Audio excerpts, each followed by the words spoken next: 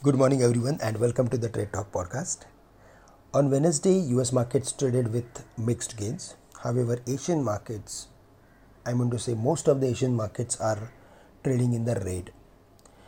Singapore Nifty is marginally up and macros are completely flat. But if we go through with our markets, then we saw breakout sort of formation. The Nifty finally managed to cross the level of 18,670, which is positive. Based on that, we can expect 18,800 or 900 levels in the near term.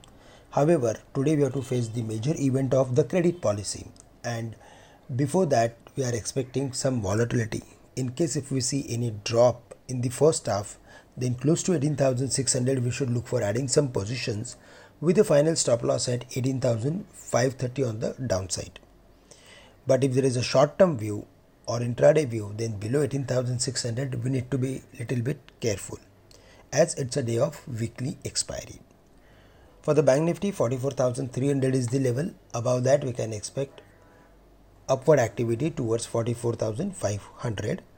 In case Bank Nifty breaks the levels of 44,000, then the weakness will continue up to 43,700. And for the Nifty IT index, it was completely flat, and furthermore sideways activity is more likely.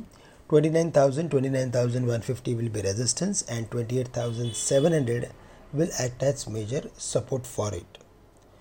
Friends, today we need to be more and more stock specific as we have to face major events like weekly expiry and the credit policy.